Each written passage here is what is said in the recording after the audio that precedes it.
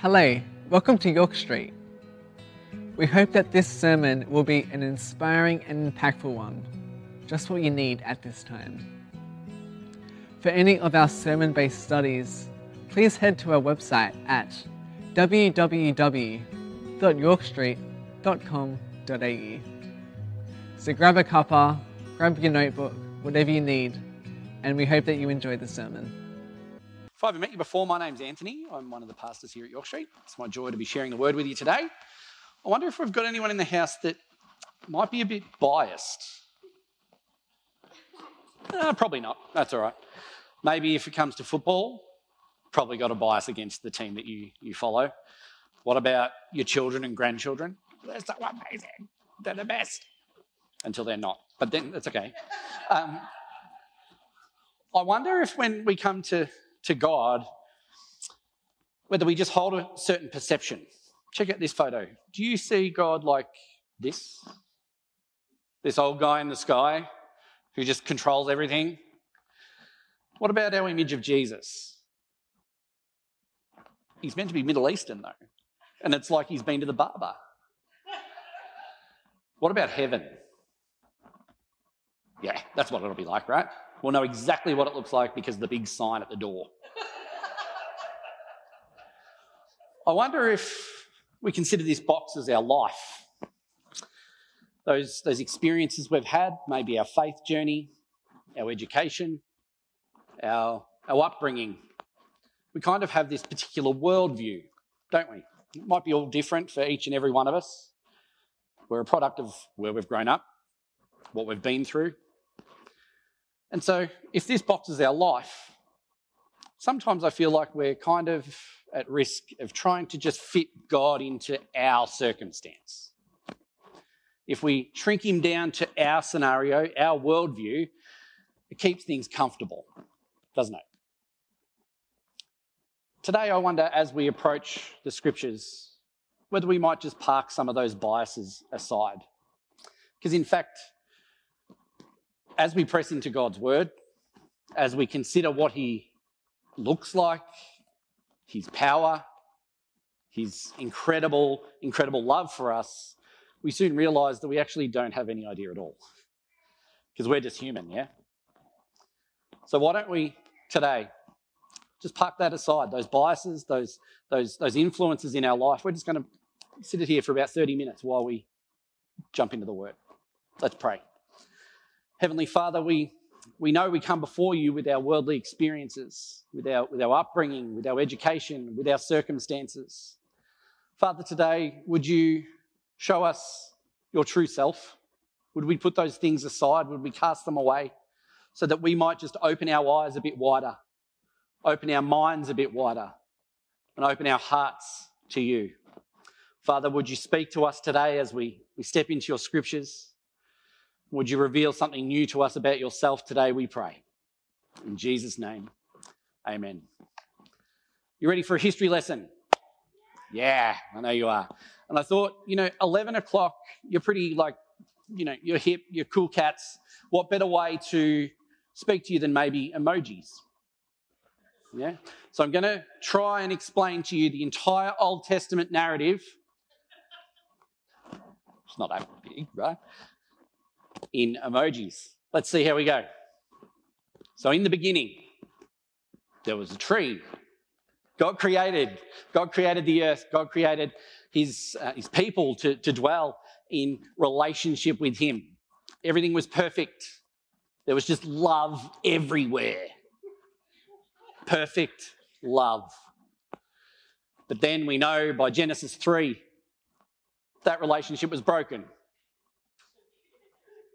There was a snake, and God's heart was broken because his people rebelled against him. Things need to be repaired, right? So what's he do? He sends a flood, and he lets this guy, Noah, he knows a guy, who's going to gather all creation up, two of everything, and there's going to be, they're going to be able to recreate everything. So there's this flood and a ship that may or may not have had sails. And then what happens? The father of Israel, right? Abraham. Yeah? So God makes this agreement with Abraham and says, I'm not going to do that again. I'm going to rebuild this relationship. Everything's going to be okay. And then another guy, Moses, he parts the sea and leads everyone into the wilderness. I'm not sure how many trees are in Israel, but anyway. But this relationship's still broken. And so God raises up people called judges. Some are good, some are bad. Some try and rebuild this relationship. But the people of Israel are like, no, we need a king to lead us. And so he appoints a king. Some are good, some are bad. And so this is kind of where we're at in this Old Testament narrative today as we unpack Isaiah. But beyond that, there's a division of the kingdom, right? So there's a northern part and a southern part. Get it? Yeah, good. And then the people of Israel are exiled. So they're all sent away. I got it the right way this morning I went the wrong way. And then things go silent for about 400 years until Jesus. Yeah? That's kind of, in a nutshell, the Old Testament. And so we're looking at Isaiah chapter 6 today. I reckon for probably at least 20 years, maybe more, we've been anticipating the death of Her Majesty the Queen. Yeah? And we've been wondering, and that came to fruition in September, and what the world would look like after she passed away. Right? It was like this changing of the guard, this new era, particularly because she'd been on the throne for 70 years, right? And so the start of chapter 6 in Isaiah is kind of at this point in time where a similar thing has happened. The king at the time, his name is Uzziah, not to be confused with Isaiah. Stay with me though. King Uzziah, prophet Isaiah. And so King Uzziah has been reigning Judah, the southern kingdom, for about 52 years. So there's been stability and there's been prosperity, and he's kind of considered one of these good kings, right? But like all good things, they kind of come to an end. And so King Uzziah starts to be prideful. He starts to elevate himself above God, right? And so what happens? He gets leprosy and he dies. And so we read in 2 Kings and 2 Chronicles that because of his disobedience to God, he dies. And then there's this point in time where things in the future look uncertain. Isaiah finds himself in this era-defining moment in time, this precarious situation that actually means that the nation of Israel are kind of in a precarious position. They could become under attack at any moment because there's instability in the leadership, right? So if you have your Bibles, let's open to chapter 6 of Isaiah.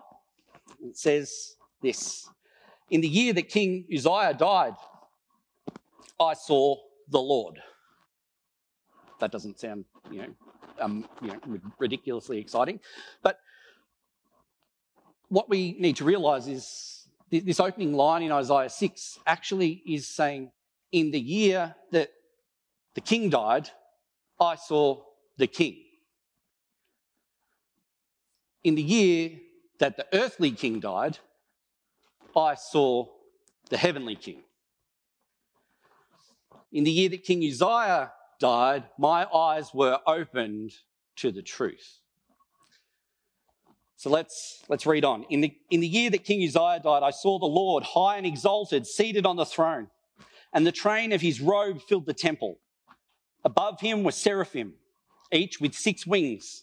With 2 wings they covered their faces, with 2 they covered their feet, and with 2 they were flying. And they were calling to one another, Holy, holy, holy is the Lord Almighty.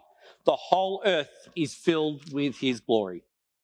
At the sound of their voices, the doorposts and the thresholds shook, and the temple was filled with smoke. See, in this vision, Isaiah gets to peek inside the throne room of God. we can't really comprehend what that would look like. People throughout history have tried to recount what the scriptures have described.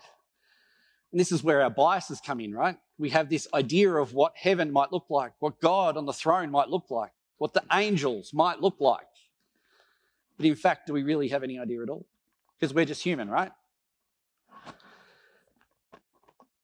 The more we read, the more we try to get our heads around it. In fact, we realise that we probably don't know that much. I don't know about you, but we throw around this word awesome a lot, right? I'm totally guilty of it. I use it all the time. And maybe I shouldn't, because really what in this world could be awesome in comparison to seeing God, right? God's presence, seeing him face to face, experiencing him. Now that's awesome. Agree? Yeah. What in this earthly existence could be worthy of our awe more than God himself? And see, Isaiah experiences God's sovereignty. He is high and exalted. There's none superior to him. Just the trail of his robe fills the temple, not the whole robe. Even God's angels, the seraphim, these six-winged creatures flying around him. This is what an artist's impression of that could look like. All the wings and the light and the stuff. Cool. We don't know how many of them there are, but like it's heaven, so there must be heaps, right? And the scripture says at least two of them are singing to one another, backwards and forwards. Holy, holy, holy is the Lord Almighty. See, holy means that God is not only morally perfect, completely pure, completely righteous, but he's set apart from any other physical or spiritual being. The scriptures show that the Lord isn't just holy, he's in fact holy, holy, holy. And see, in the Hebrew language, when we want to explain how monumental something is, how incredible it is, we use repetition. It's kind of like if I was to say, oh, it's a hot day today. Tomorrow, it's very hot. And then the day after, it's the hottest day ever. Right? It's exaggerating the fact. But in Hebrew, there's not these terms. So we use repetition to convey what we're trying to say. Holy, holy, holy. This is like peak holiness, right?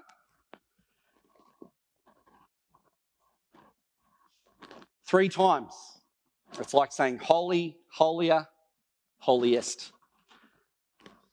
Just close your eyes for a minute. The scripture says the doors shook. These voices shook the doorposts and the thresholds, and the temple was filled with smoke. Imagine how loud.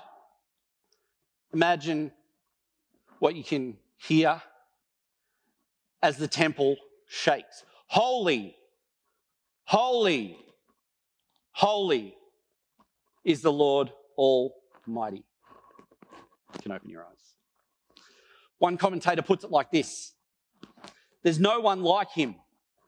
He has no equals, no opposite match, no rival to his might, no competitor to his throne.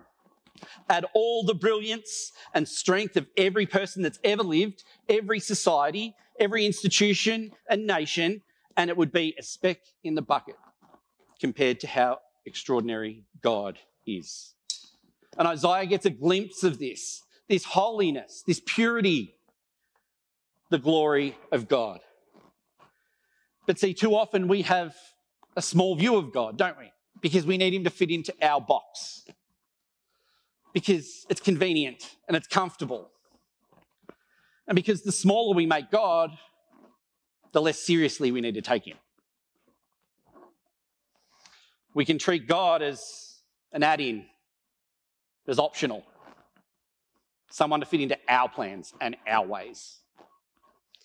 But see, God isn't small or insignificant. He's bigger and stronger and more powerful than we can ever possibly imagine. Our brains actually can't compute this. See, he's transcendent. He's other. He's exalted. He's not distant. And his glory spills onto his creation. Isaiah just gets a glimpse of how grand the glory of God is, how amazing, how awesome he is. But see, Isaiah doesn't just think, I'm the man that got to see God. I'm a VIP. I got the front row seat. He doesn't respond like that. Chapter 5, verse 5 says, "Woe to me, I cried." This is Isaiah speaking. "Woe to me, I am ruined. For I'm a man of unclean lips, and I live among people of unclean lips. And my eyes have seen the King, the Lord Almighty." Isaiah isn't proud with some sort of inflated self-righteousness. It reveals his sinfulness. For I am a man of unclean lips. And it reveals the sinfulness of his people. I live among a people of unclean lips. But also, and maybe more importantly, he grasps the incompatibility of his sin and God's glory. See, they can't coexist. They can't be in the same place at the same time. Isaiah understands that he's totally out of place in the context of God's perfection, his holiness, his magnificent glory. How could I compare to any of this? See, he has this revelation of his own failings. We often think about spiritual encounters with God.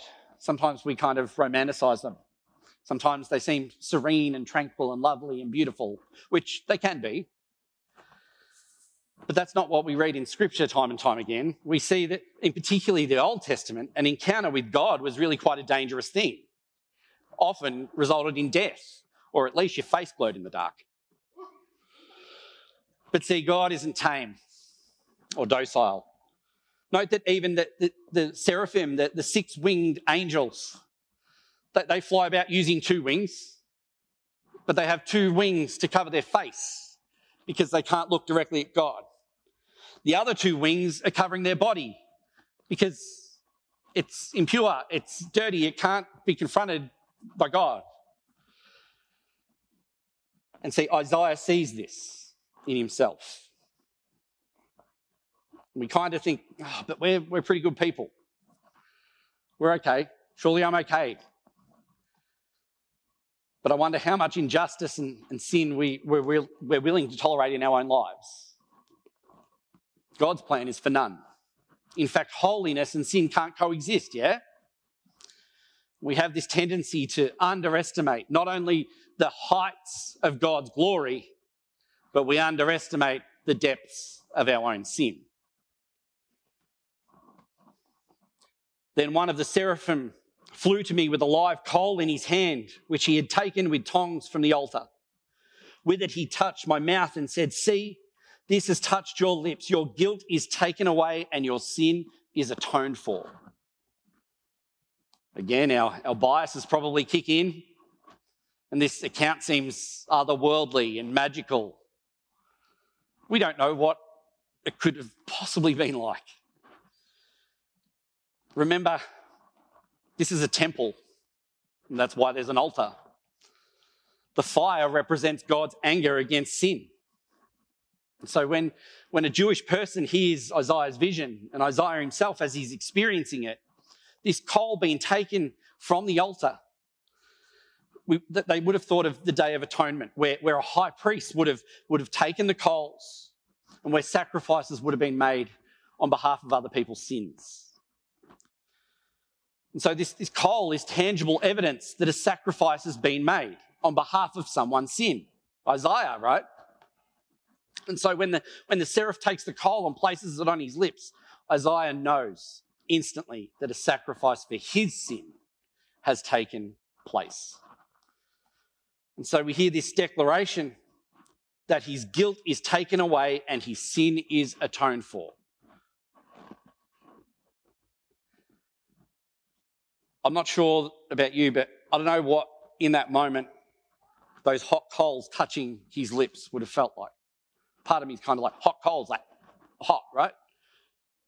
But in fact, it's God's glory.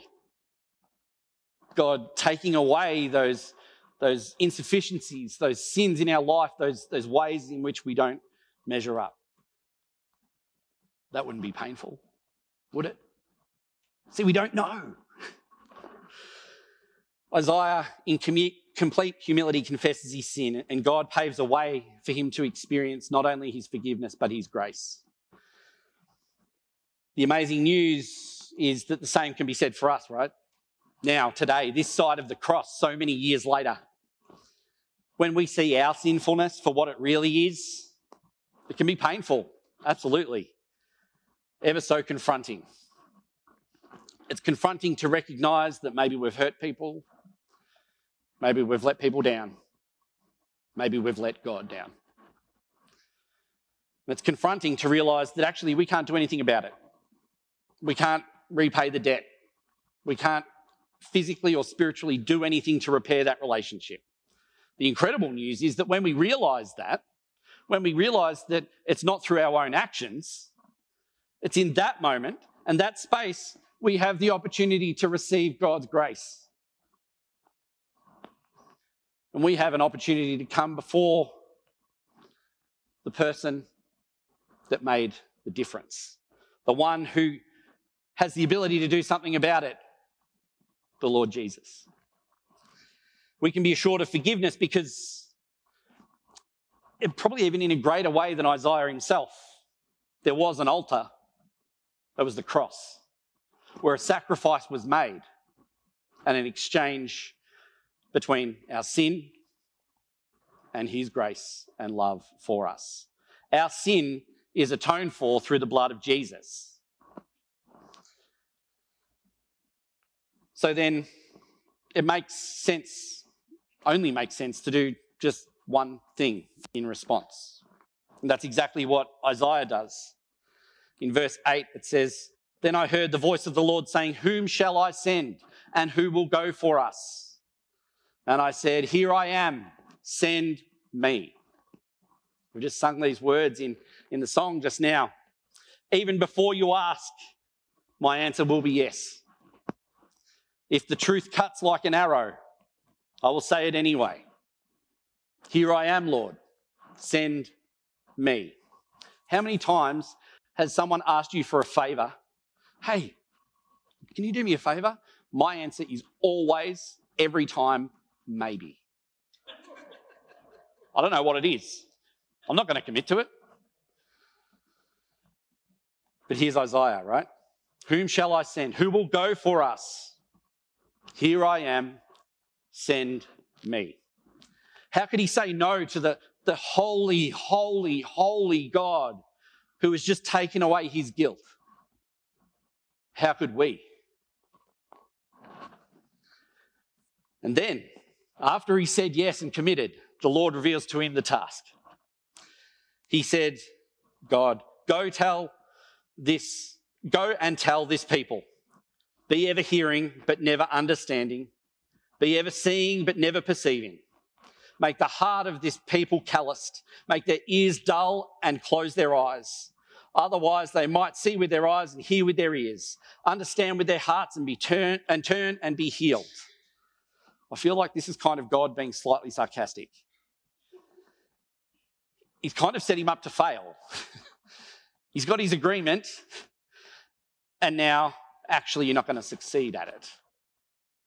People aren't going to listen. People aren't going to turn to me. This is going to be a thankless and difficult task ahead of you.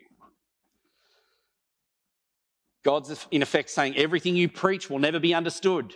People aren't going to respond. I've already given them all the opportunities, and they've chosen arrogance and separation every time. So good luck with that. And then Isaiah says, "For how long, Lord?" And he answered, "Until the cities lie ruined and without inhabitant, until the houses are left deserted and the fields ruined and ravaged, until the Lord has sent everyone far away and the land is utterly forsaken. And though a tenth remains in the land, it will be again laid waste." How does Isaiah respond? Probably dragging his feet. He's reluctant to do it, but he goes and he does exactly that. See, having an encounter with God, face to face, being confronted by his own sin and by the grace extended by God, Isaiah submits his life to service. No matter the cost, no matter the outcome. Here I am, Lord, send me. I'm all in. And so things for the Israelite nation look pretty bleak right now. The scriptures say they're not going to turn back. But in the final verse of chapter 6 of Isaiah, we see just this hint of hope. The tiny light, just when you think everything's lost, when the outlook is dark, without promise, God reveals this tiny gem in the final words of this chapter. But as the terebinth and oak leave stumps when they are cut down, so the holy seed will be the stump in the land. This image reminds me, when there's been a bushfire through and everything's black and dark, everything is burnt. And in those coming hours and coming days, because of all the water, hopefully trying to extinguish the fire, we see just a glimmer of green, where there's new life, a seed is germinated, and there's hope for the future. That's what God shows Isaiah. Yes, there'll be judgment. Things are bleak. It's dark times, but it's not the end. For even out of the stump, there will be a holy seed. God will continue to work in his people. God will bring about his promises and his purposes. And we know that God will provide the ultimate seed, Jesus, right? But this account in Isaiah is 700 years or so before Jesus, before he was born, before all of his ministry, before he died and rose again. 700 years. But then, just in the next chapter, just over the page, it says this. Then Isaiah said, "Hear now, you house of David," the Israelite nation, right? "Is it not enough to try the patience of humans? Will you try the patience of my God also? Therefore, the Lord himself will give you a sign. The virgin will conceive and give birth to a son and will call him Emmanuel." 700 years before. God has a plan. There is a hope. The Jewish people were waiting on the Messiah, the atoning sacrifice for their sins, restoring that broken relationship, that a virgin will conceive and give birth to a son and will call him Emmanuel, God with us. This is the glimmer of hope. So what does that mean for us? My question to us today is, have you seen God's glory? Have you experienced him? Have you seen him? Have you felt him? Have you seen God at work in your life, in the life of those around you? Have you had a revelation of you in relation to him? Have you experienced his incredible grace in your life? Have you placed him as your Lord and Saviour? And what is your response to his incredible holiness? Have you submitted your life to his service, whatever that might look like? Regardless of the cost, regardless of the outcome, when things look bleak, when no one's listening, will you say, "Here I am, Lord, send me"? See, the one hope for the people of Israel is the coming Messiah. We have the benefit of history. We know that Jesus did in fact come to earth as a baby, like the scripture said, 700 years before. So I wonder whether you need a glimpse of his glory today. Do you need his grace in your life? Or is today the day that you stand up and say, "Here I am, Lord, send me"? Today, if you're feeling prompted by God in any of those areas or any other area of your life, during this last song or after the service, there's people who would love to pray with you. Staff in the front row, if you want to come forward, or turn to the person next to you for a community of prayers here. If there's something going on for you, don't leave this place today unchanged by God. Let's pray together. Heavenly Father, we thank you for this time. We just thank you for your incredible glory that you reveal to us in each and every interaction we have with you. Father, would we not take it for granted, those times when you've shown up in our lives? May we attribute those interactions to you, your incredible goodness, your incredible grace, and your incredible love for each one of us. Father, if we're confronted today, confronted by our sin, confronted by your grace, may we step forward and say, "Lord, I need you. I need your support. I need your care. I need your love," because you are the Almighty Father, the one who chose us by name and gave us a life and a plan and a purpose for the future.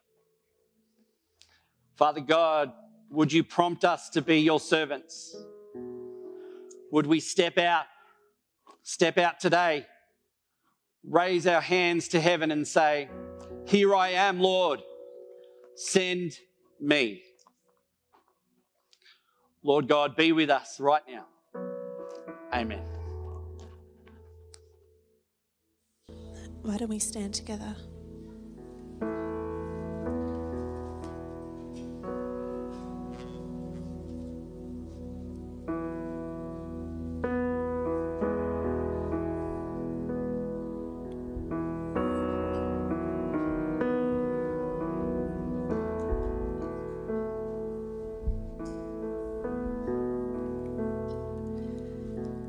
I see heaven